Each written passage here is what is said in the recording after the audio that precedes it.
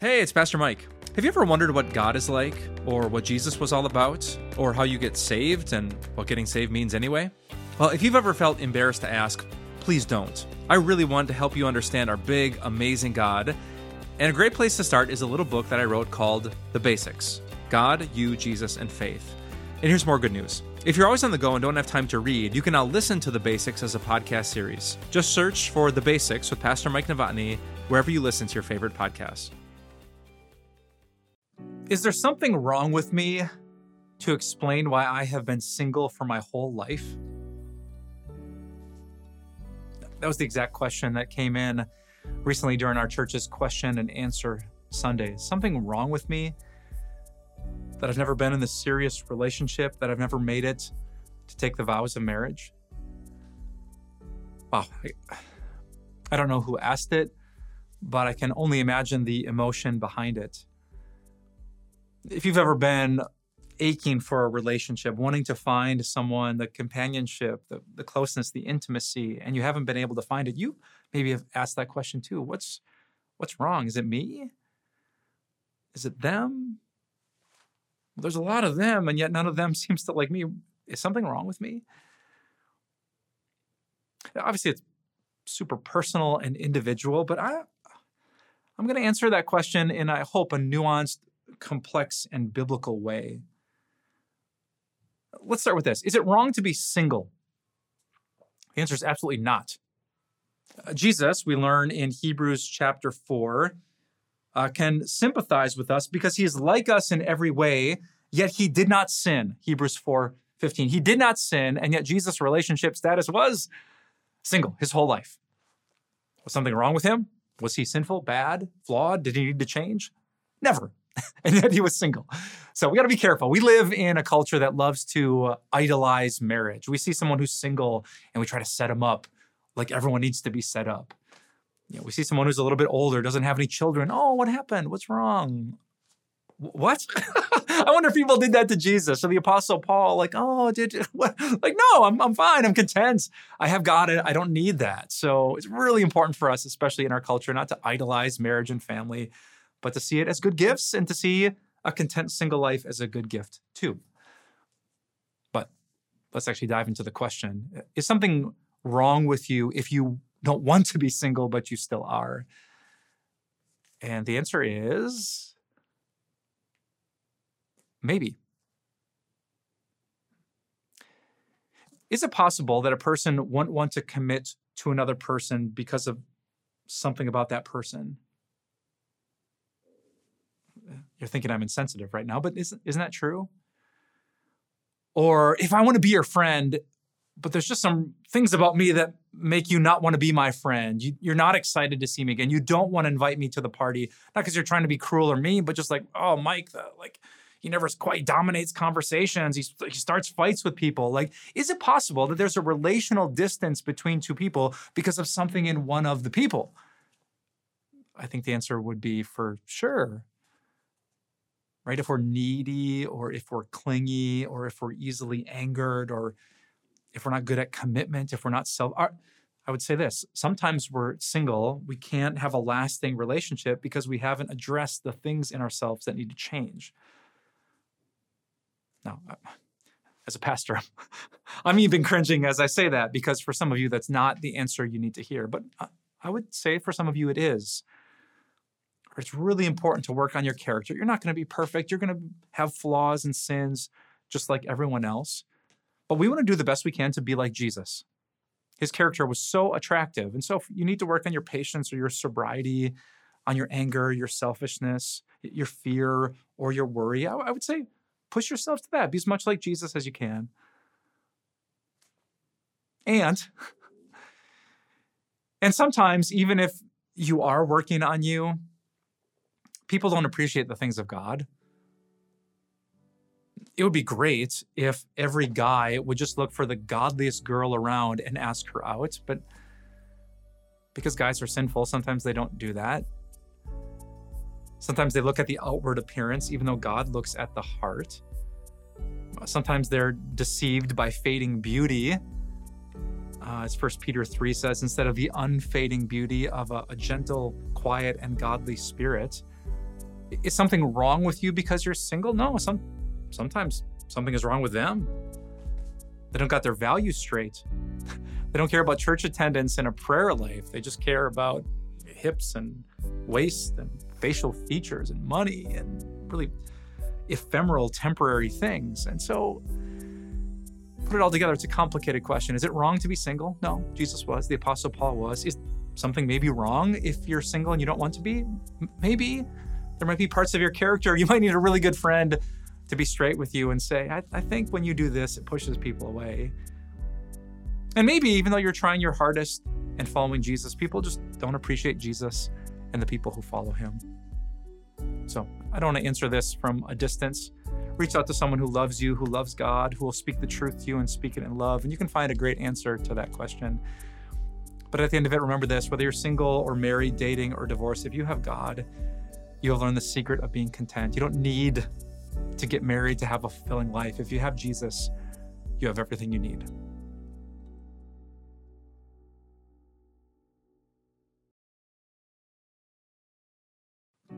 What do you do when your grown kids have grown apart from God? Recently, our church had its annual Q&A Sunday, and that question came in, and I can only imagine the emotion with which it was written. I have two daughters. They're still just starting the teen years, so I haven't hit that point yet where they're making their own choices about where to go on Sunday and if they're going to pray before meals. It's just part of our family, but I can only imagine if one of them said, I don't believe it. It's not a priority for me. And maybe that's happened to you. Maybe you're that mom or dad who wants your kids so desperately to believe what you believe and embrace the values that you embrace, but they don't, not anymore. And it breaks your heart. Maybe you see the little kids in church and you remember those days when it was so great to worship as a family. You didn't know it at the time. It was crazy, but to be together, worshiping God as a whole family. So what do you do? That's a complicated situation. The Bible says in Proverbs chapter 22 that if you train up a child in the way they should go, when they're old, they won't turn from it. It's important for us to remember that's a proverb, which isn't a guaranteed promise, but just a probability. So that's the best chance we have to get kids to believe when they're older, is to raise them to believe when they're younger, but it's not a guarantee. They can make their own choices and they can walk away. So if you're one of those parents and your son or daughter has walked away, what do you do? Well, I might suggest just a few things. First, figure out why. It's really hard when you want your kid to follow this path and they're here, but as best you can, with as much humility as you can, seek first to understand. The Bible says in James chapter 1, we should be slow to speak and quick to listen. I'm not sure if your child will be candid with you, but just ask them, I know I raised you like this, but obviously you're not like this anymore. Can I ask what changed? I promise I'm not going to pounce. Right now, I'm not trying to change anything about you. I just want to understand what you think. Was it a teaching from the Bible? Was it a bad experience? Was it me? Going to church on Sunday, maybe you saw something in me during the rest of the week that pushed you away. How did you get here? Why are you here? I'd first want to understand as best I could the reason why. If I know the problem, I'm best equipped to solve it. Number two, I'd want to remind my child about the things that only Jesus can offer. Maybe I'd be candid if this was my kid. Like, I know it's difficult. When Jesus is the King and the Lord, when he gets the last word, when it's his truth and not our truth, when we follow him and sometimes have to deny ourselves, I know that's difficult, but I just want to remind you why I love Jesus, because he offers me forgiveness for everything. He gives me a clean conscience because I know he's taken away my sin. He said that even though I die, I will not die if I believe in him. I have eternal life. I have heaven. I'm going to escape all of this suffering and drama. That's why I love Jesus. That's why I want you to believe in Jesus too. Sometimes kids walk away because church takes time, or it's costing me too much to believe these things. They're thinking about the weight of the cross, but they forget about the benefits of Jesus' cross. So as clearly as you can, get them back to the gospel. It's not just about being in church. We go to church because we're so grateful for Jesus. And finally, maybe this is a really odd thing to want for your kid, but I would pray that this world disappoints them so deeply that they come back looking for something more. It wasn't the total point of Jesus' story in Luke 15, but if you've ever heard Jesus' classic tale of the prodigal son, this kid who was raised by a great godly father, he walks away. He indulges in sinful, wild living, totally breaks his father's heart and violates his father's values. But do you remember what brings him back home? We often focus on the celebration when he came home. You're the dad who's like, God, he's so full of mercy and forgiveness. He throws this party, like he's crazy with his ability just like that to show mercy and be patient and love him. But what brought the kid back home? Here's what Jesus says. After the son had spent everything, there was a severe famine in that whole country, and he began to be in need. So he went and hired himself out to a citizen of that country who sent him to his fields to feed pigs. He longed to fill his stomach with the pods that the pigs were eating, but no one gave him anything. When he came to his senses, he said, "How many of my father's hired servants have food to spare? And here I am starving to death. I will go back to my father and say to him, 'Father, I have sinned against heaven and against you.'" A famine, a job he hated, jealous of pigs because no one would help him out. That's what helped him come to his senses and come home to his father. So I would pray this crazy prayer: God, whatever you have to do. If my son needs to lose his health and get cancer to realize how much he needs an answer to death, let it be cancer.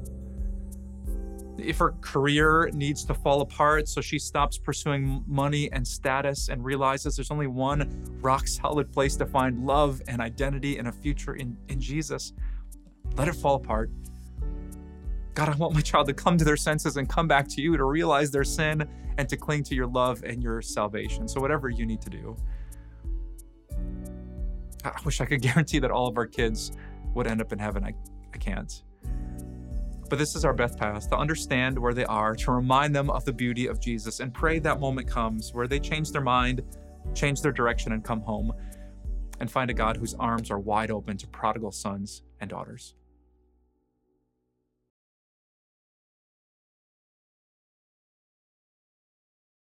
What is hell, and how is it different from heaven? Recently, our church had a question and answer Sunday, and that was one of the questions that came in. What exactly is hell, and what makes it so distinct from going to heaven? I thought of something that Charles Spurgeon, a famous preacher from a while ago, said, that whenever I think about hell or preach about hell, it makes me weep. If I can just say, well, these people go to hell because they love their sin and they rejected Jesus, that's what the Bible says, I've missed something profound. The thought of anyone, even my worst enemy in hell, it should make me weep. Hell in the Bible is the place where God isn't. The Bible calls it a darkness because God is light, a place of weeping because God is joy, a place of gnashing of teeth and frustration and anger because God is satisfaction and contentment. It's a place of loneliness, of darkness, of being outside because inside is the presence of God and all of his beauty. Sometimes people think like hell is the place where you get to sin and have a lot of fun. You get to party, right? Like the things we do on earth, but that's not true. No, even on this earth, while you're sinning, sometimes during sin, you get to enjoy good feelings and good things, which are a little glimpse of God, but there is nothing good in hell. There's no pleasure in hell. There's no safety in hell. There's no relief in hell. There's no one who cares in hell. There's no compassion in hell. No one is patient or selfless in hell. No one listens in hell. No one loves God or loves you. That's what hell is. And the Bible makes this shocking claim that might be hard for you to believe, but it says without someone to rescue you from hell, you will go to hell. What I have done might feel average for the human experience. Good days and bad days. I do the right thing, I do the wrong thing. I sin, I'm only human. But God hates sin. He hates it so much he can't live in the presence of it. Hell in the Bible, in the teachings of Jesus, he talked about it in his parables all the time. Some people make it, some people don't. Some go to heaven, some suffer the torments of hell. Do you believe it? Better said, do you believe him? Do you believe Jesus was right, or do you think you're right when it comes to heaven and hell? Without repentance and faith in the Savior who can deliver you from hell, you and everyone else will go there. But it's not too late. The Bible says today is the day of salvation. That you can repent of your sin, realize just how serious it is, deserving of hell itself, where there is nothing good. You can own the seriousness of that sin and come to Jesus, no matter how bad your sin is, and he will give you the gift of heaven. In the book of Revelation, we get a glimpse of being with God in heaven. It says the Christians, will be his people, and God himself will be with them and be their God. God is there. God will wipe every tear from their eyes. There will be no more death or mourning or crying or pain, for the old order of things has passed away. He who is seated on the throne said, I am making everything new. And heaven is the place where nothing bad happens. You don't worry in heaven. You don't get anxious in heaven. You're not triggered from your trauma in heaven. Your back doesn't hurt in heaven. You don't miss him when you're in heaven. You're not fearful for the future in heaven. Instead, you smile and you dance. You relax, you celebrate, you're loved, you're listened to, you're affirmed, you're accepted because God is there. Not just little glimpses of him, but God himself. You see his face, you see the delight in his eyes because Jesus has made you perfect in the sight of God. This is why we cling to Jesus. And sin seems fun. Maybe we don't want to repent. It's easier to live this way. No. I want to go to heaven to be with God. And so I reject the things of this world. I'll deny myself to follow Jesus because he gives me God. He gives me heaven. There are two places to go when you die. At that very breath, you will go to one or the other, heaven or hell. Hell, there is no God. It's unthinkable. But in heaven, there is God in all of his love and fullness. Trust in Jesus. And I know where you'll go. Just like I know where I'm going.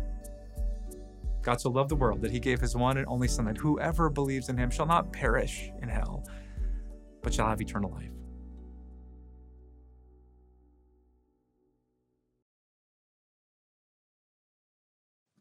Can a person who says they believe in Jesus but never goes to church still go to heaven? Someone recently asked me that question at our church's Q&A Sunday, and it sparked a memory in my mind. When I was a young pastor, I was teaching this teenager in our church's Bible class, and we got to the commandments and the Christian life. We talked about church and all the benefits and the things that the Bible said. She was an amazing student. She got all the answers right on my test. She knew what the Bible said about the importance of church and gathering together around God's word. But her mother didn't. Often for huge stretches, not just like a Sunday or two, but months upon months upon months, I wouldn't see this family. And when I tried to talk to mom about it, things got a bit emotional. She said that her faith was fine. I could see her daughter on the side who had just aced the test and maybe knew what God said about it. And this mom asked me the question, do you think, this was her quote, do you think I'm a worse Christian because I don't go to church? So if you had a Bible in your hand, how would you answer that mom's question? Well, church attendance is a little bit complicated, so forgive if this isn't a 2-minute video. We know that there are a lot of people who would love to be in church, but they can't. I can think of people in nursing homes who used to go to church and they miss it so much. I can think of people with severe disabilities or situations where they have to be at home. Like they would ache and love to be by our side and sing praises to Jesus with us, but they can't. And I wouldn't want any of you in that situation to feel guilty or bad. You love the house of God and the people of God, but just something in life has happened. And I also have lots of compassion for people who've been really hurt or they're really scared and they're watching at home and they haven't taken that step just yet. I know at our church, we have dozens and dozens of people who say, I've been watching for months at home. I grew up in church, had a really bad experience, but then someone sent me this link and I've been watching online, and I love those stories. Some people have had really hard, sometimes sinful, sometimes traumatic experiences with church leaders. And so they're cautious about jumping in. I would have tons of empathy and patience for that. But maybe for the sake of argument, let's think about that mom that I was talking about. It's not a disability. It's not an injury. It's not an experience. It's just, I'm fine. I don't need that. I don't need to go into a building to think that I'm close to God. I pray, I trust that Jesus forgave my sins. I don't go to church. Is that okay? Or as the questioner asks, can you believe something like that and still be a child of God who goes to heaven? Well, let's let this passage set the tone for us. Hebrews chapter 10. The author of Hebrews is speaking to fellow Christians about the value of Jesus, that he gives us the presence of God. And then in the middle of the chapter, he says this: let us consider how we may spur one another on towards love and good deeds, not giving up meeting together, as some are in the habit of doing, but encouraging one another, and all the more as you see the day approaching. Verse 26, if we deliberately keep on sinning after we've received the knowledge of the truth, no sacrifice for sins is left, but only a fearful expectation of judgment and of raging fire that will consume the enemies of God. Now, what do we learn from those verses? Maybe the most obvious one is don't give up meeting together, as some are in the habit of doing. Apparently 2,000 years ago, some people had the habit of not gathering together. They did their own thing spiritually. And the author says, well, no, let's not do that. Even though some people do that, let's stay in touch with each other. And then the author gives us some reasons why. Let's consider how we may spur one another on towards love and good deeds. All right, so if you're just like watching at home, you're never connected to a spiritual community, I would say the point of Christianity is not just, I have faith in Jesus, I'm going to go to heaven. Another point of Christianity is good deeds, is loving people, sharing your faith, being the most patient, kind, empathetic, courageous, compassionate, truthful, loving, forgiving person that there is.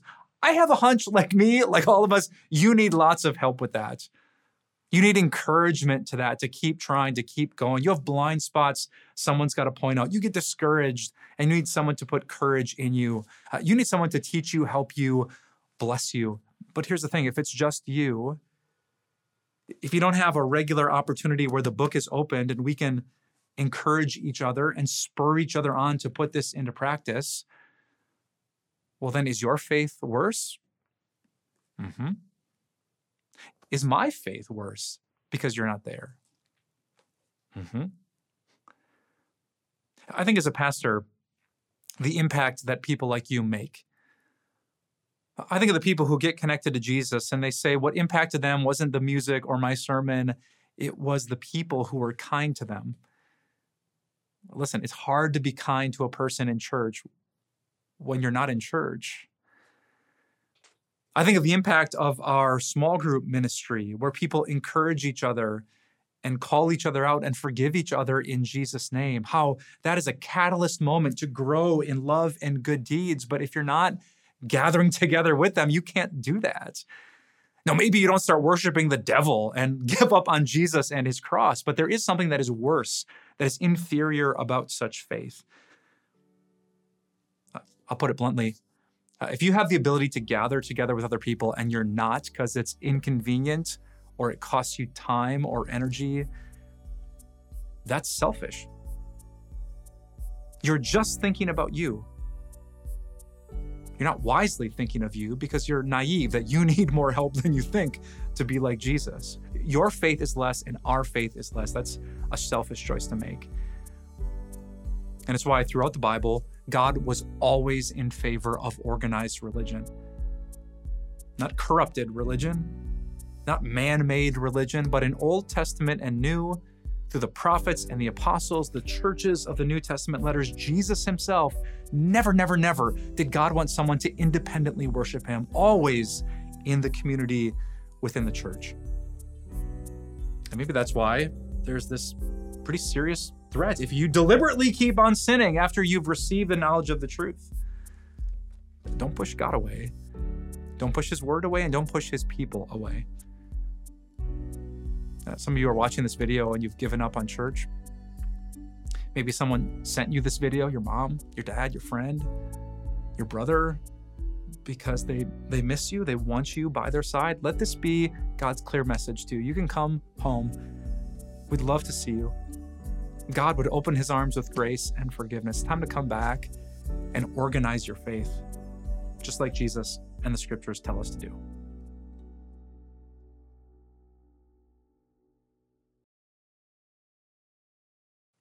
Why do we still feel guilty even after we repent? Someone recently asked me that question at church. I repented of my sins, so why do I still feel so guilty? I'm super glad this person asked this question, because I think most of the time we use the word guilt in our daily conversations in a way that's very different than the Bible tends to use the word guilt. We tend to talk about feeling guilty. I feel really guilty about this. I still feel guilty about this. Guilt is a feeling. And in the Bible, that sometimes can be true. We can talk about a guilty conscience. But very, very often in the Bible, guilt is not a feeling, it's a status. It's what a judge has declared about you. Are you innocent or are you guilty? So imagine you and I are sitting in a courtroom. The judge comes and says, guilty on all charges. And you say, well, I don't feel guilty. And the judge says, well, I don't care how you feel. You are guilty. And you're going to jail, right? There's this status that you are. You've been declared guilty, whether you feel it or not. Or let's say the judge says not guilty and you go free. You don't have to put on the orange. You don't have to live behind bars. Well, however you feel about that, it doesn't really matter. Your status has been declared not guilty. The thing that I really love about the gospel is that it's not based on how you feel. It's a status that's been given you through Jesus. Even though that you and I should be declared guilty for all kinds of sins, God took all of those sins, put them on the shoulders of Jesus. Jesus took all of your personal sins, even the ones you feel terrible about, to the cross. He paid for not some, but all of them there. And now God says to every Christian, not guilty, justified. I took all of that condemnation, that guilty status away from you, and I put it on the shoulders of your Savior, Jesus Christ. So whether you feel it or not, this is what you are.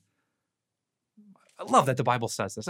I mean, come on, your feelings like mine are a roller coaster. Sometimes we feel forgiven. Sometimes we don't. Sometimes we feel God's presence. Sometimes we don't. Sometimes we feel the joy of knowing we're going to be with Jesus forever, and oftentimes we don't. But the Bible, I love this. It isn't based on what you feel. It's based on the fact of your status, your identity through Jesus. So Psalm chapter 32, King David, maybe you know the story. He commits adultery. He actually murders the husband of the woman he slept with. He finally comes out and confesses. Here's what God says. Actually, David says, I acknowledged my sin to you, God. I did not cover up my iniquity. It's another word for sin. I said, I will confess my transgressions to the Lord. Transgressions, another word for sin. And God, you forgave the guilt of my sin.